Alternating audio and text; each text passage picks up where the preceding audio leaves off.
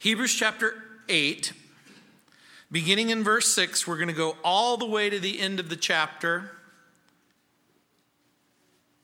Hebrews chapter 8, verse 6, it says, "But now he," that's Jesus, "has obtained a more excellent ministry, inasmuch as he is also a mediator of a better covenant, which was established on better promises. For if that first covenant had been faultless, then no place would have been sought for a second. Because finding fault with them, he says, 'Behold, the days are coming,' says the Lord, 'when I will make a new covenant with the house of Israel and with the house of Judah, not according to the covenant that I made with their fathers in the day when I took them by the hand to lead them out of the land of Egypt, because they did not continue in my covenant, and I disregarded them, says the Lord. For this is the covenant that I will make with the house of Israel after those days, says the Lord. I will put my laws in their mind and write them on their hearts, and I will be their God, and they shall be my people. None of them shall teach his neighbor, and none his brother, saying, Know the Lord. For all shall know me, from the least of them to the greatest of them. For I will be merciful to their unrighteousness, and their sins and their lawless deeds I will remember no more.' In that he says, a new covenant. He has made the first obsolete. Now, what is becoming obsolete and growing old is ready to vanish away." The writer of the book of Hebrews is convinced of the superiority of the ministry of Jesus. And I hope you are too. I hope you've come to a place in your life and in your circumstances, regardless of whatever religious circumstance you grew up in. If you grew up in a home where there was some religion or no religion whatsoever, that you've come to the realization that there's something better about Jesus. Jesus and the new covenant are superior to the law in the old covenant. But what about the old covenant and the old promises and the old sacrifices and the old sanctuary and the old priesthood? For the person who grew up in the Jewish tradition, they were going to ask about all of those things. What about the temple? What about the sacrifices? What about the priests? And remember what the writer of Hebrews has convincingly told us, that all of these things have pointed to Jesus, the real Jesus, the Lord Jesus, who came from heaven, who took on flesh, who became a human being to defeat the power of death, to redeem humanity, to cleanse from sin, to reconcile to God, to confront and destroy evil. Jesus came so that we could have life and have it more abundantly, that we could experience freedom. We've already begun to understand that our Jesus understands our weakness. He provides grace for us so that we can be faithful to God and to the Lord. Jesus provides a superior revelation. Jesus gives a superior salvation. Our superior priest, Jesus, ministers in a superior place, heaven. Jesus is the author of the new covenant, and the promises of that covenant are more excellent. The whole point becomes, we have a new deal with God. And so, we're promised sufficient grace in verses 6 through 9. We're promised an inner change in verse 10. We are promised unlimited blessing in verse 11. We're promised cleansing for sin in verse 12. Let's see if we can put this in terms that all of us can understand. Imagine you're a professional athlete. And I know for most of you that's going to be really difficult. But for some of you, think about it for just a moment. You are a professional athlete. You have an agent, and it's your agent's job to negotiate the best deal possible in whatever new organization that you're about to join. And you'd like to know, does this organization offer superior benefits? You'd like to know, what are those benefits? If you've ever gone from one place to another, from one job to another, you're wondering, is this going to be a better job with better benefits? And that's part of the point that's being made here. You are going to get better benefits, better salary, better security. Now let's imagine something that's a little bit easier to imagine. Imagine you are a sinner. And you go, yeah, I can do that. This doesn't require a whole lot of imagination. Okay, just for a moment, imagine you're a sinner and you want to have a right relationship with God. You want to go to heaven instead of hell. You've failed miserably at being religious. You've had bad experiences with religion. You've had bad experiences with church. You've had even worse experiences with church people.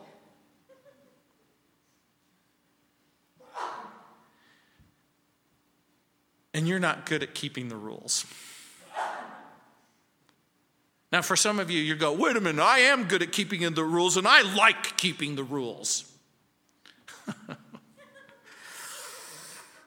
I got pulled over by a Texas state trooper many years ago. And I'm driving along, and some of you who've driven through Texas, you know that there are speed traps along the way. And you'll see something that says 75 miles an hour.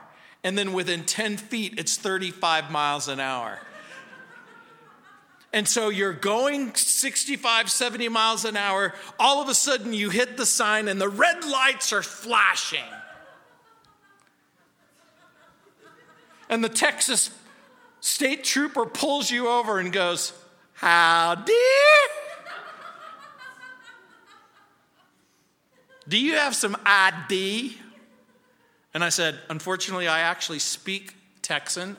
I have no idea what I'm doing here. No, ID.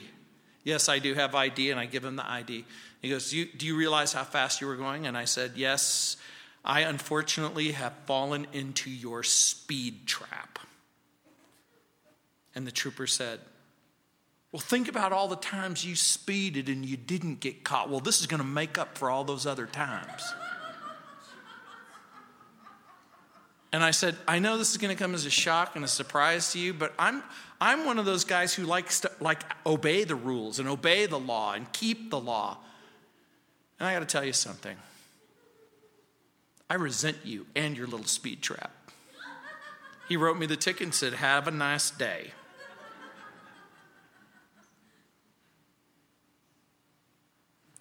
So you fall into one of two categories, don't you? Rule keeper, rule breaker. But maybe there's a conspicuous absence of peace in your life, and there's a void in your life, and there's a darkness inside of you, and it grows larger and deeper and darker, and you need a Savior. You need someone who will negotiate a better deal for you.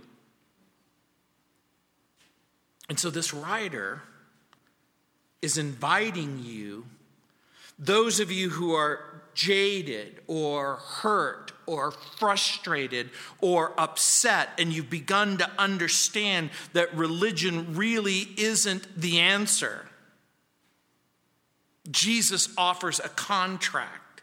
Jesus offers a better deal based on better promises. And in the new contract, it's going to be contrasted with the old contract. And your agent knows that you're a notorious bad boy or girl, that you are going to require grace, that whatever deal that this agent makes for you, it's going to require a lot of grace. It's going to require the fact that you have a hard heart, and so you're going to need a new heart. You've experienced limited blessing in the past, and now you're looking for some unlimited blessing. You've experienced the setting aside or the postponing of punishment, and now you're looking for a full pardon, not just to have your sins covered or postponed or kicked down the road. You need cleansing now.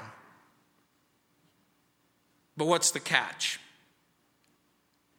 Well, the catch is you're going to have to love and serve your agent. Your agent is going to sign the contract for you, not with your blood, but with his blood. You see, there's everything is better about the deal that you have with Jesus. Look what it says in verse 6. But now he's obtained a more excellent ministry, inasmuch as he's also mediator of a better covenant, which was established on better promises. Look at that word in verse 6, mediator. It also occurs in verse 5, who serve the copy and the shadow of the heavenly things, as Moses was divinely instructed when he was about to make the tabernacle. For he said, see that you make all things according to the pattern shown to you on the mountain, that there's a type and a picture and a pattern. It appears again in chapter 9, verse 15. It will appear again in chapter 12, verse 24. And the Greek scholar Thayer explains the meaning of a mediator. A mediator is one who intervenes between two, either in order to make peace or restore peace or bring friendship or to form a compact or a ratifying covenant. Jesus is the one, through his death, who restores peace and harmony between God and man. Human beings broke that harmony through sin and rebellion, and so the word was widely used in the Greek world and in the business world of the first century. The word was an interesting word in and of itself. Mesites is the Greek word, and it comes from a root word, mesos, and that meant in the middle. And so it came to mean in that world a middleman, a person who stood in the middle. The scholar William Barclay discusses the role of the mediator in the ancient world of the first century. He says that this mediator played arbiter. Now, both Greeks and Romans would devote a great deal of time, energy, money in this particular legal role. The arbiter was the person whose duty it was to wipe out the differences between two estranged parties. Usually in the world in which we live in, the arbiter doesn't have that ability. The arbiter asks the two parties to resolve their differences so that you can come together. But in that world and in that culture and in that society, it was the arbiter's responsibility to make the differences go away. And by the way, if the parties were estranged from one another for purposes that had to do with money, you know what the arbiter would do? The arbiter would guarantee payment on both parts of the parties who were going to come together. Imagine an arbiter who says, this person owes me $10,000. And the arbiter says, look, whatever else happens here, I promise you that you'll get your money. I will make sure that the debt is paid. The second meaning was a sponsor. Again, in our culture and society, the word sponsor has lost most of its meaning. There are groups that get together that sometimes involve what's called a sponsor, but a sponsor in that culture or society was a person who guaranteed, in the sense of grievance, that whatever the problem is, the sponsor would make it good. Imagine you're accused of a crime.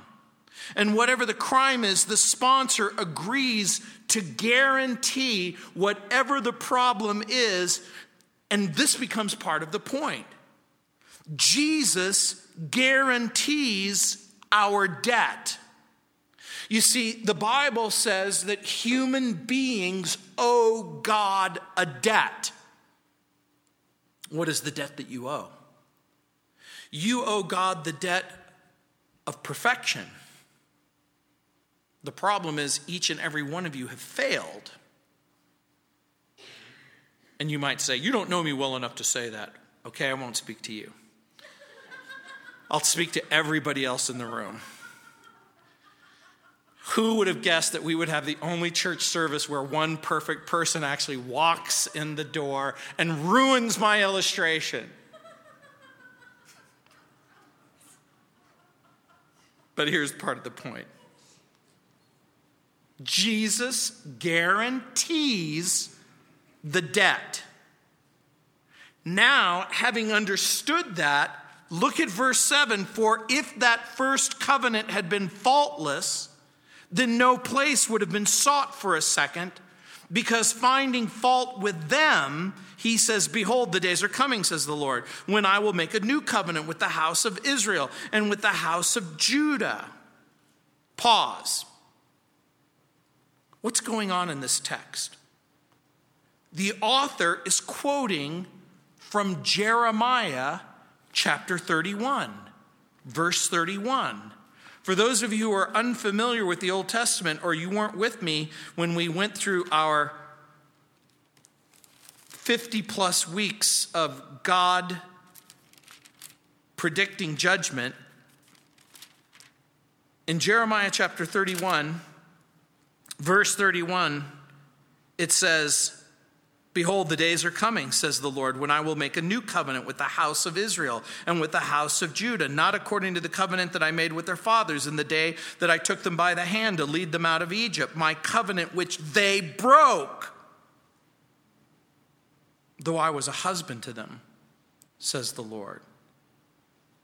But this is the covenant that I will make with the house of Israel after those days, says the Lord. I'll put my law in their minds. I'll write it on their hearts.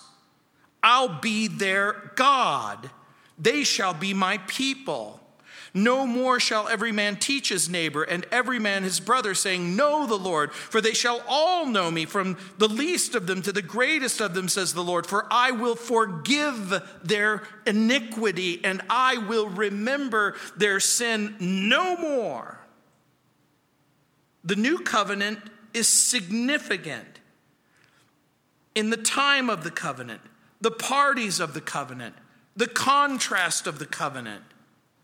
So when the writer is quoting Jeremiah chapter 31, it's as if he's opening up the scroll of Jeremiah and he's saying to everyone, turn in your Bibles to Jeremiah chapter 31, verse 31, and read with me. What is happening? The passage begins, because finding fault with them. This becomes so very important, and you might miss it. The fault wasn't with the law, and the fault wasn't with the covenant. The fault was with, what does it say? Read it. With who? With them. Who? The Jewish people. Why? Their failure to obey the law. Their failure to honor the promise. Pause again. Did God make an impossible standard for a sinful people to follow? Remember what the purpose of the law is all of a sudden once again. The law proves that you're a lawbreaker. The law proves that there's something wrong. The law proves that there's something desperately wrong with us. The standard that God has always required has always been perfection. Behold, the days are coming, says the Lord, that I'll make a new covenant with the house of Israel and with the house of Judah. Why? Because you need a new deal. Why? Because you've broken the old deal. Why? Because there's something desperately wrong with us. 6 times from verse 8 to verse 13, it says, I will. If you're one of those kind of people who takes notes, I want you to just, again, pause for a moment and look at verse 8 where it says, I will make a new covenant. Verse 10, I will make with the house of Israel. Verse 10, I will put my law in their mind. Verse 10 again, I will be their God. Verse 12, I will be merciful to their unrighteousness. Verse 12, I will remember no more. When the Lord says, I will, I will, I will, I will, I will, I will, what's going on? He's making promises that he is going to initiate something that must come to pass because he's the one who's doing the initiating. The moment that the Lord says, I will, he's making a promise. And the moment that he makes a promise, he's going to keep the promise. And remember, promises fall into 2 broad categories. Conditional, that you've got to do something, and unconditional, where you don't have to do anything. Which kind is this one? It's unconditional. He's going to initiate it. He is going to bring about a new covenant. Now, in the Bible, there's 8 covenants. There's what's called the Edenic covenant, which God makes a promise in the Garden of Eden. And then there's the Adamic covenant, where he makes a deal with Adam and Eve. And then there's the Noahic covenant, where he makes a deal with Noah. And then there's the Abrahamic covenant, where he makes a deal with Abraham. And then there's the Mosaic covenant, where he condemns all people because all have sinned and have fallen short of the glory of God. And then there is the Palestinian covenant in Deuteronomy 30 verse 3, which secures the restoration and the conversion of Israel. There's a Davidic covenant that is talked about that would be fulfilled in the family of David. But as Jesus is relating to all of these different covenants, and he talks about this new covenant, the focus that is going to be on this covenant that's going to be different from every other covenant. In the covenant of Moses, the focus is on what human beings would do.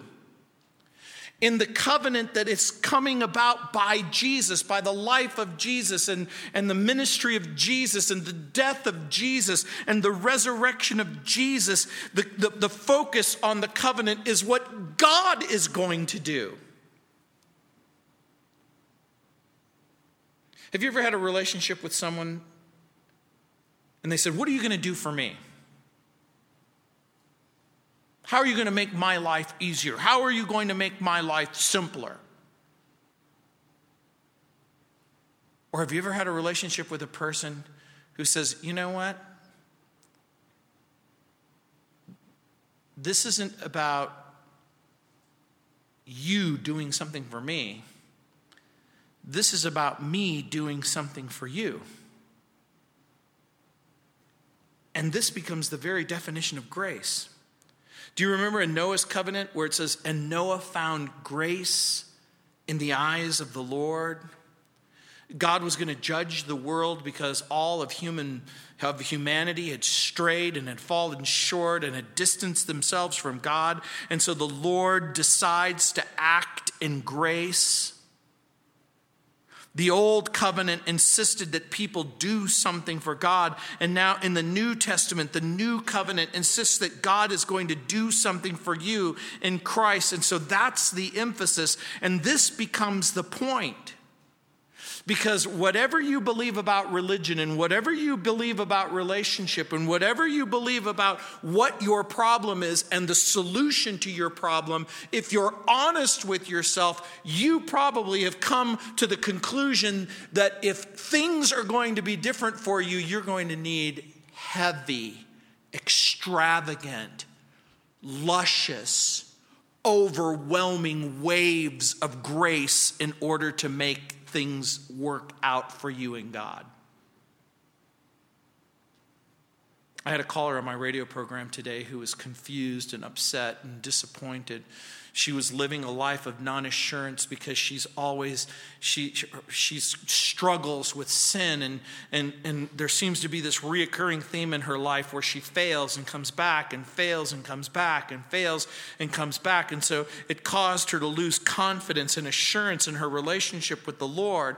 And it never occurred to her to think about the problem of human sin and the problem that it is that sin is strong, and the human nature towards sin and our proclivities towards sin are strong. But God in his grace and his mercy has given you a Savior who's willing to give you abundant grace. And so the fault wasn't in the covenant or even in the law, but rather the people's failure to obey the law. Paul said that the law is spiritual, but people are carnal. Paul wrote that we're sold under sin in Romans chapter 7, verse 14, and that the law was weak through the flesh. The problem wasn't God's standard or even the weakness of the revelation concerning the law. The problem was and is and continues to be human nature,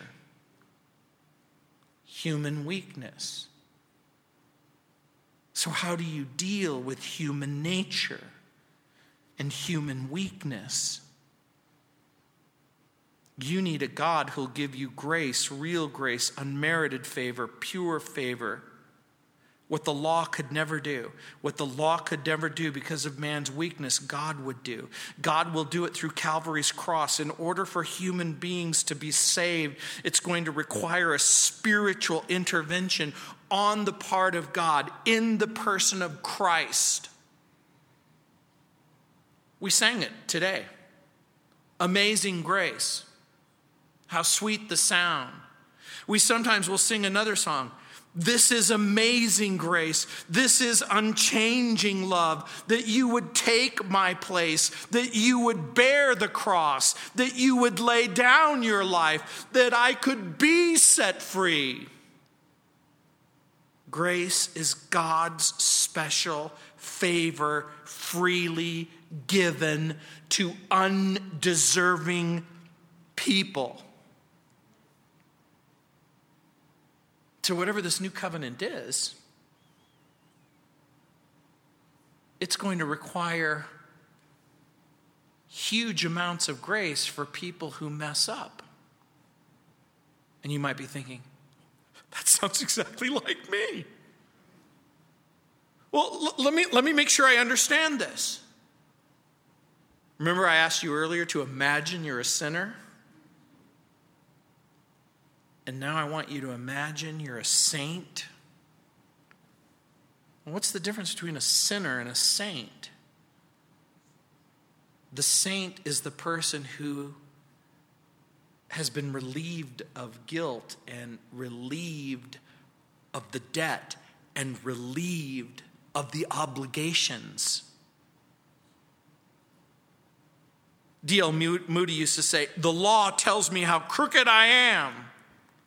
And then grace comes along and straightens me out. And then in verse 9, look what it says. Not according to the covenant that I made with their fathers. The writer is basically, as he's quoting Jeremiah, he's contrasting the old covenant with the new covenant. The old covenant was based on obedience to the law. The new covenant is going to be based on grace that's given to you by the Messiah. So not according to the covenant that I made with their fathers in the day that I took them by the hand to lead them out of Egypt. What covenant is he talking about? That's in Exodus chapter 19, verse 5. If you have a Bible, you might want to turn there.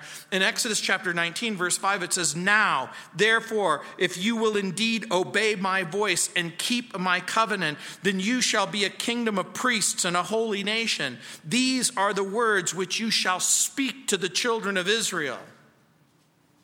So the Lord says, obey my voice, keep my covenant. Big question. How did they do?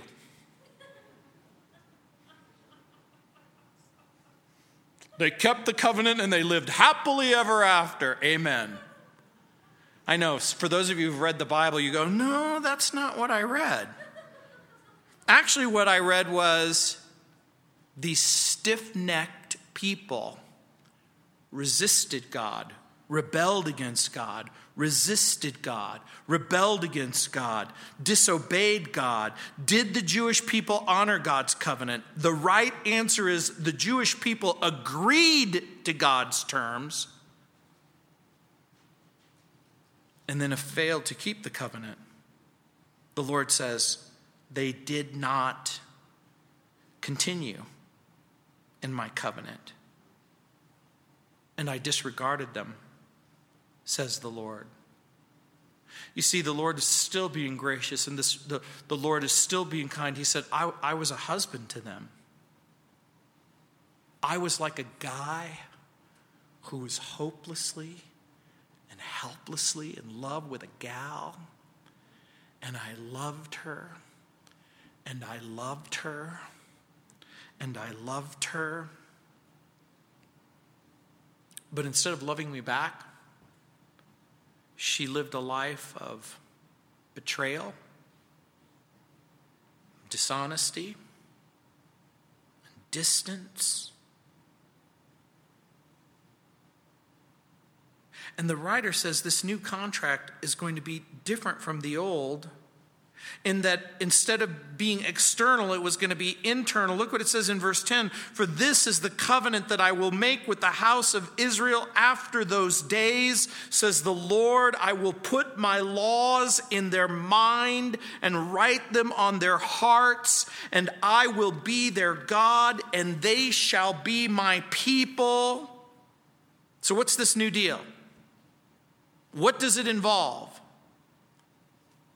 Look what the text says. Remember, he's quoting Jeremiah. It's repeated here, after those days. After which days? After those days. After which days? What days is he talking about?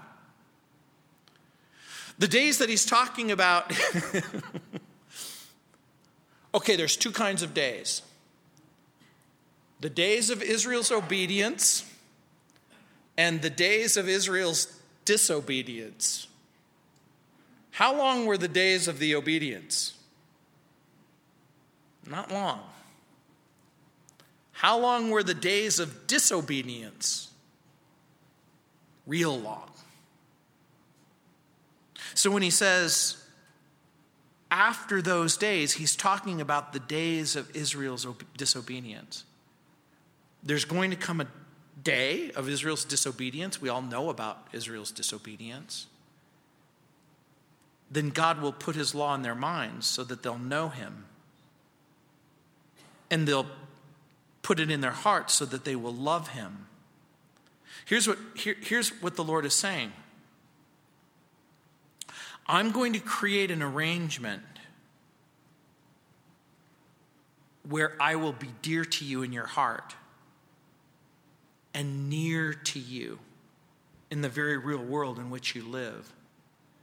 Dear in the heart, near in whatever circumstance you find yourself in.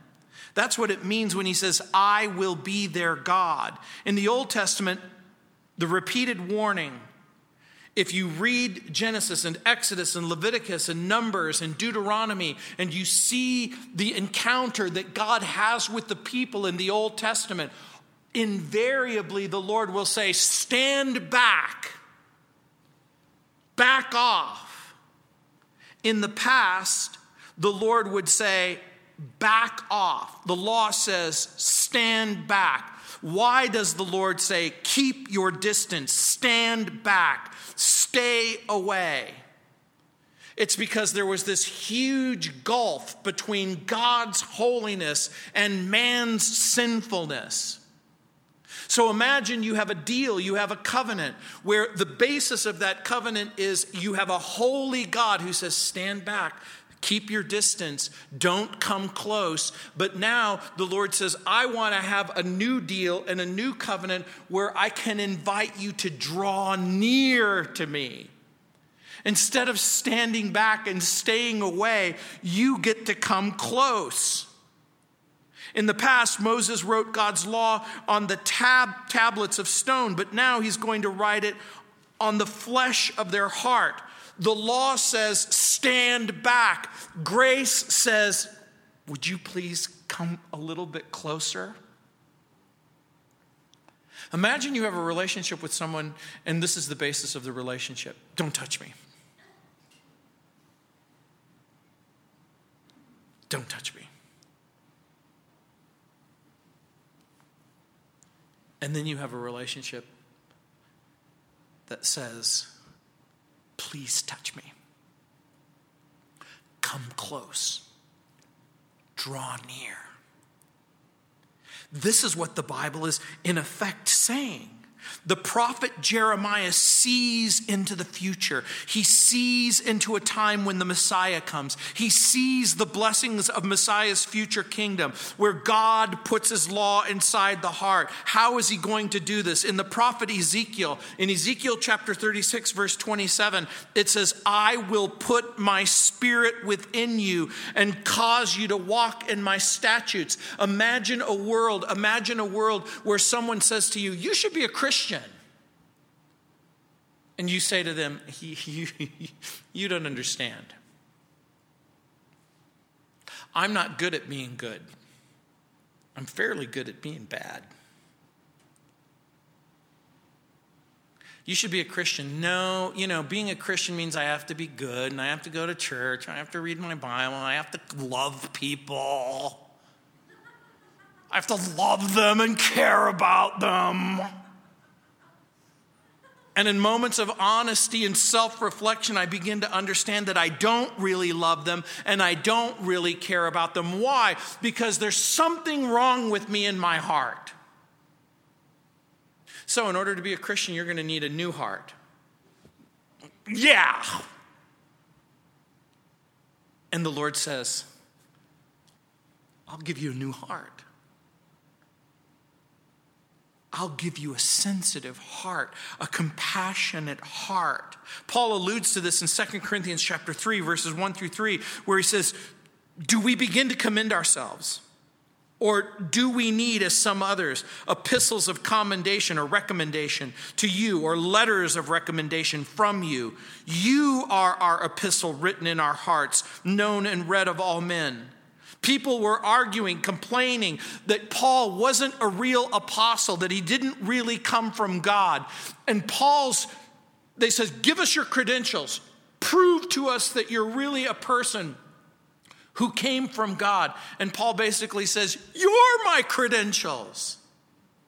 What do you mean? Who told you about Jesus? Well, you did, Paul. Who told you about the story about Jesus, about his love and about his mercy and his grace, and how he died on the cross for our sin and he rose from the dead for our justification? And that if you would believe that, if you would receive it, if you would walk in it, you would have a different life. And then we believed Paul and received Christ.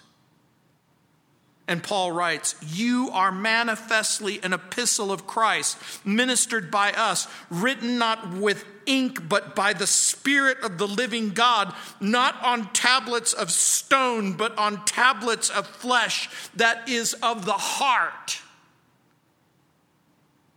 He contrasts some sort of external expectation with an internal transformation. Paul's argument is, I told you about Jesus. I gave you the gospel and you believed it and your whole life was different.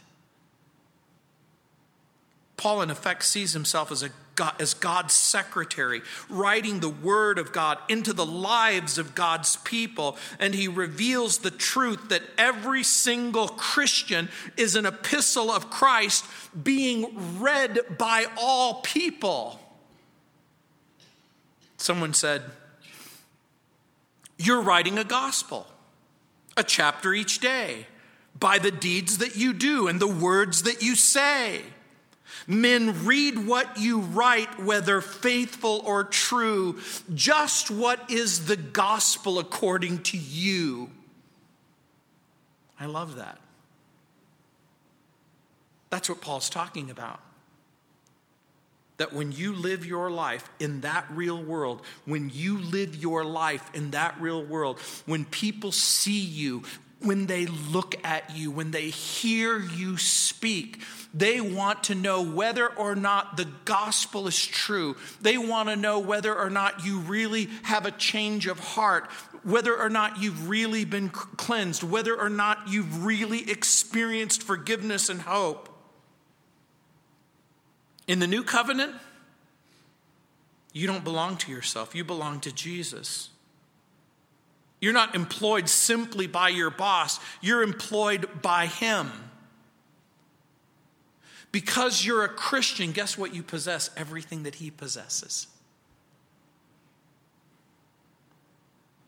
And so there's a change of heart, but there's also the new witness. There's widespread salvation. And so, again, Jeremiah peeks into the future, and this writer repeats it. None of them shall teach his neighbor, none his brother, saying, "Know the Lord." For all shall know me, from the least of them to the greatest of them. What's he talking about?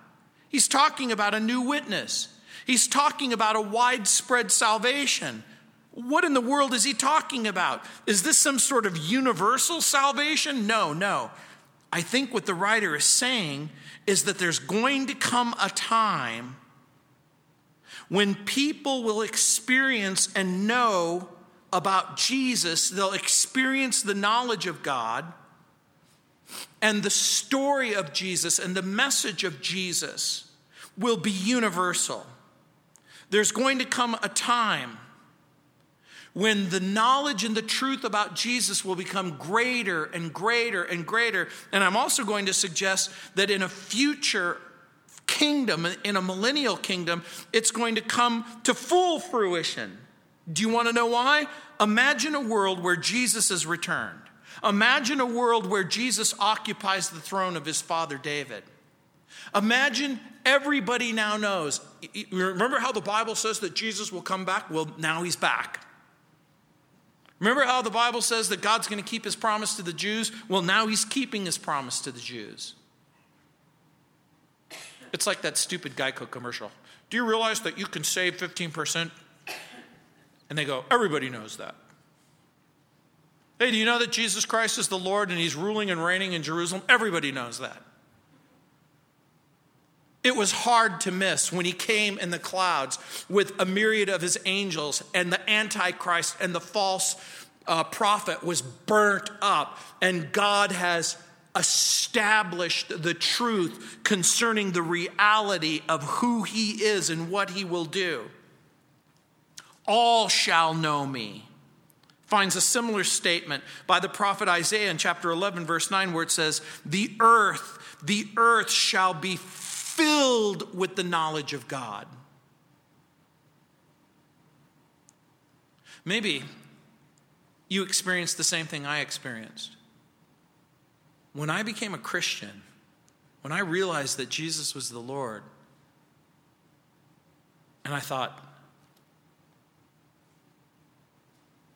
you mean all the stuff in the Bible is true?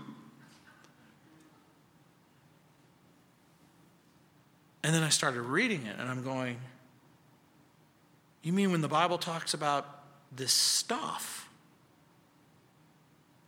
all this stuff is true?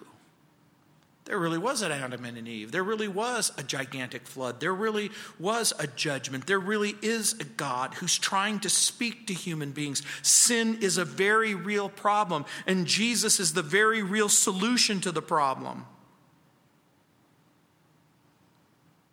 And so we see a new standing and a wonderful cleansing. Look what it says in verse 12. For I'll be merciful to their unrighteousness.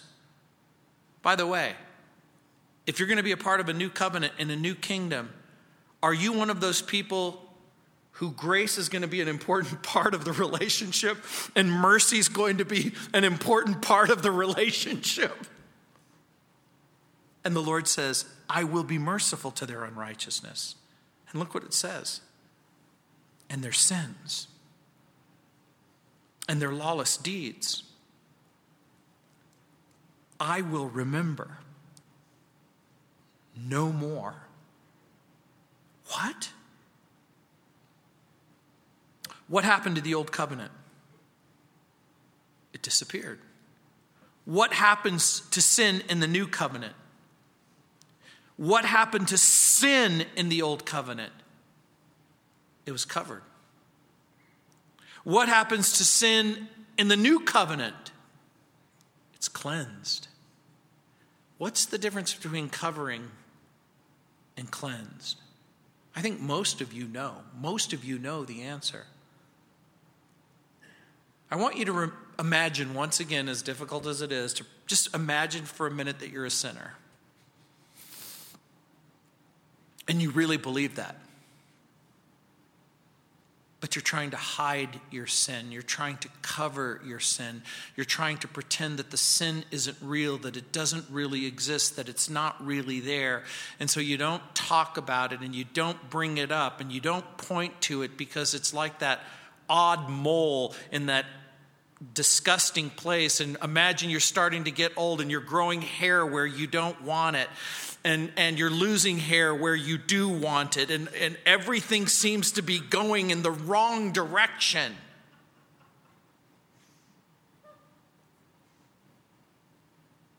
In the next chapter, the writer is going to remind the reader that there's a remembrance made of sins, but there was no remission of sin in the old covenant. The blood of bulls and goats could cover sin.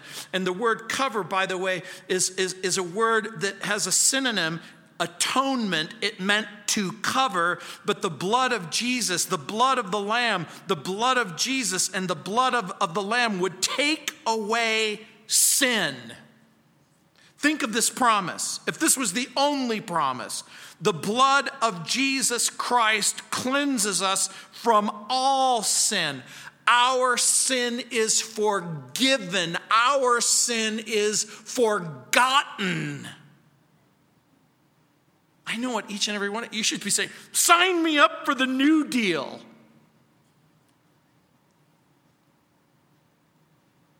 What a blessing. What a promise. Jesus is the sin bearer. You can lay down your sin burden. In Christ, grace. In Christ, mercy. Do you know what the law required? Every transgression and disobedience had to receive a just reward. Hebrews chapter 2, verse 2. In the law, you had to get what you deserved. In the law regarding sacrifice, there was covering. But in Christ, cleansing. The sacrifices outlined and prescribed in the law made a person ceremonially clean. That means it qualified him or her to be able to participate in the religious life of the nation. But the cleansing was always external. It was always external. It never was internal. It never penetrated the heart and changed the heart. It never provided moral cleansing. It never provided a clear conscience. I don't know if you've ever done something horrible and someone graciously said to you, I forgive you. And you were glad that they did. But it didn't make the pain go away, and it didn't make the guilt go away, and it didn't make the impurity go away. And the only way that all of that stuff was going to go away is that you needed a new heart. And so in the new covenant, He says, in that he, that's the Holy Spirit in the book of Jeremiah, in that he says a new covenant. He has made the first obsolete. Now what is becoming obsolete and growing old is ready to vanish away. What he's saying is, in that he says, the very fact that he, that's God's Holy Spirit, through the prophet Jeremiah, says a new covenant means that the first covenant is obsolete. Okay, so when did this new covenant begin? Our first clue is in Luke 22:20. Likewise, he also took the cup after supper, saying, this is the cup of the new covenant in my blood, which is shed for you. The second clue of when it began, 1 Corinthians chapter 11, verses 23 through 26. Paul says, for I received from the Lord that which I also delivered to you, that the Lord Jesus, on the same night in which he was betrayed, took bread, and when he had given thanks, he broke it and said, take it, eat it. This is my body broken for you. Do this in remembrance of me. In the same manner, he also took the cup after supper, saying, this cup is the new covenant in my blood. The new covenant began with the shedding of his blood. The old covenant, temporal. The new covenant, eternal. The old covenant, mediated by Moses. The new covenant, mediated by Jesus. Someone will say, well, wait. Jeremiah 31:31 applies to the Jew. The new covenant was promised to the Jew. It was promised to Israel. It's promised to the Jews. What right do we have to say that we get to participate in this covenant? When Jesus rose from the dead and he ascended into heaven and the Holy Spirit came upon the believers in the upper room, the new covenant was in full force. Jesus lives, he dies, he comes back to life, he ascends into heaven. And Israel says, wow, we were really wrong about this guy, Jesus. He really is the Lord. He is the Lord of life. He is the promised Messiah. He is the fulfillment of all of the prophets. Or they said, no, we still don't believe him. We still don't believe it. We still don't believe it. We still don't believe it. By the way, did the people of Israel, by and large, believe the message of the gospel, or did they reject the message of the gospel? They rejected. That's the right answer. God raises up Paul. Paul gives the gospel to the Gentiles. Were there pockets of Gentiles who said, I believe this. I believe it. I believe that Jesus is the Messiah. Remember? Part of the challenge was, can Gentiles even be saved? Is that even possible? Gentiles saved? That doesn't seem to make sense. But the Bible says that Gentiles can be saved. And God, by his Holy Spirit, extends the message and the gospel and the covenant to all of humanity. Paul writing that there's neither Jew nor Gentile, but both Jew and Gentile become one new man by the power of the Holy Spirit.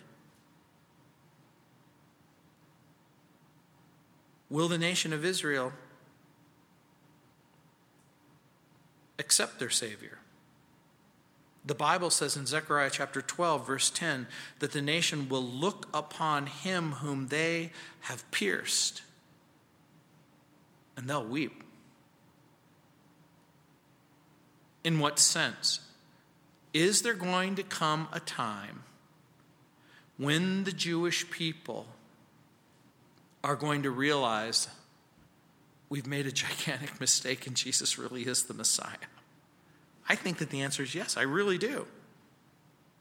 So the writer uses this image of something growing old and temporal and fading. Both old and vanish away comes from the same root word. It means something old is something that was in existence for a long time, that's antiquated and worn out. And so when the author uses the term twice, old, ready to vanish away, the new has replaced the old, the outdated is updated. The writer of Hebrews didn't update it. God did. That's the point that he's making.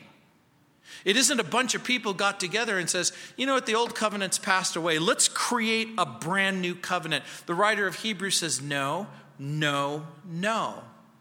We're not going to invent a new covenant. If we're going to have a new covenant, God's going to have to give us the new covenant. And the writer of Hebrews says that's exactly what God has done in the person of Christ. The old covenant, invalid, obsolete. The old covenant, delivered by Moses at Sinai. The new covenant, delivered by Jesus at Calvary's cross. The old covenant, types and shadows of earlier sacrifices. The new covenant, an eternal sacrifice. The old covenant, old, obsolete. The new covenant, eternal. So why turn back to the law? Why go back to the temporal? Why embrace the old when it says, and growing old and ready to vanish away?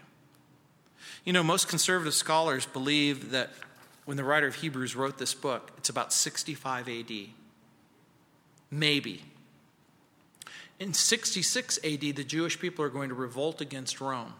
By the time 70 AD takes place, the temple is going to be destroyed.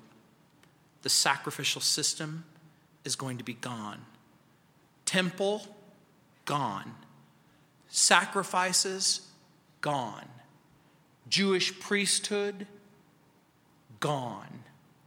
It's going to change. Everything's going to change. And so this writer says, Jesus will guarantee your debt. Jesus will give you grace. Jesus will give you a new heart. Jesus will give you a new birth. The old agreement was mediated by Moses. The new is by Jesus. The old was ruined by Israel's sin. The old was chiseled onto rocks. The new is restored by Jesus' sacrifice. The new agreement will be written inside of your heart.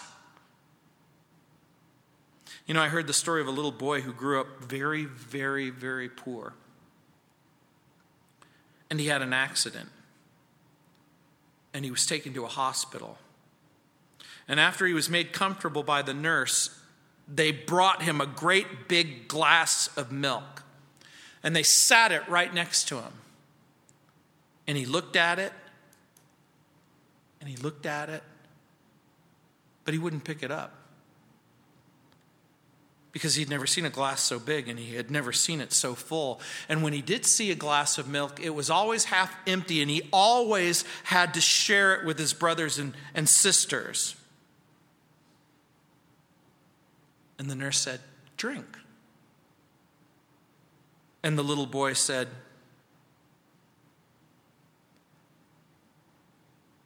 "How deep can I drink?" And the nurse said, "You can drink it all.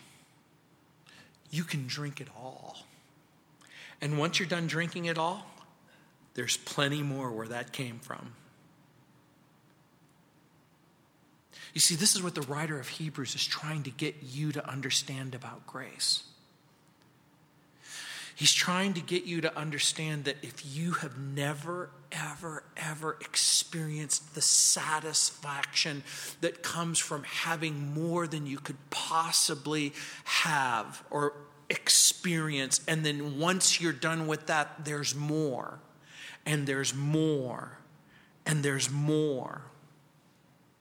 Imagine you bring a homeless person to lunch or dinner, and you might think, that's grace, but you would be wrong. Imagine the same homeless person beat you up and after beating you severely, you said, hey, can I buy you dinner? That's grace. That's grace. You see, grace isn't just simply doing something nice for someone. Grace is something that takes place after you have hurt, injured, and abused someone. And that's what the Bible says that you've done to God. Hurt, injured, abused. But the Lord says, I love you. And I want you near me. So here's what I'm going to do. I am going to come into your heart, and I'm going to come into your mind, and I'm going to lavish you with grace and mercy so that everything can be different, so that we can walk together into a future that I will secure. And now you have a tiny, tiny understanding of what the writer's trying to say. Heavenly Father, Lord, we pray that we would come to appreciate the fact that Jesus guarantees our debt, that Jesus gives us grace, mercy, a new birth, a new heart, that everything has an opportunity to be different, that this isn't religion by any stretch of the imagination. But this is a transformation. And an opportunity to walk into the future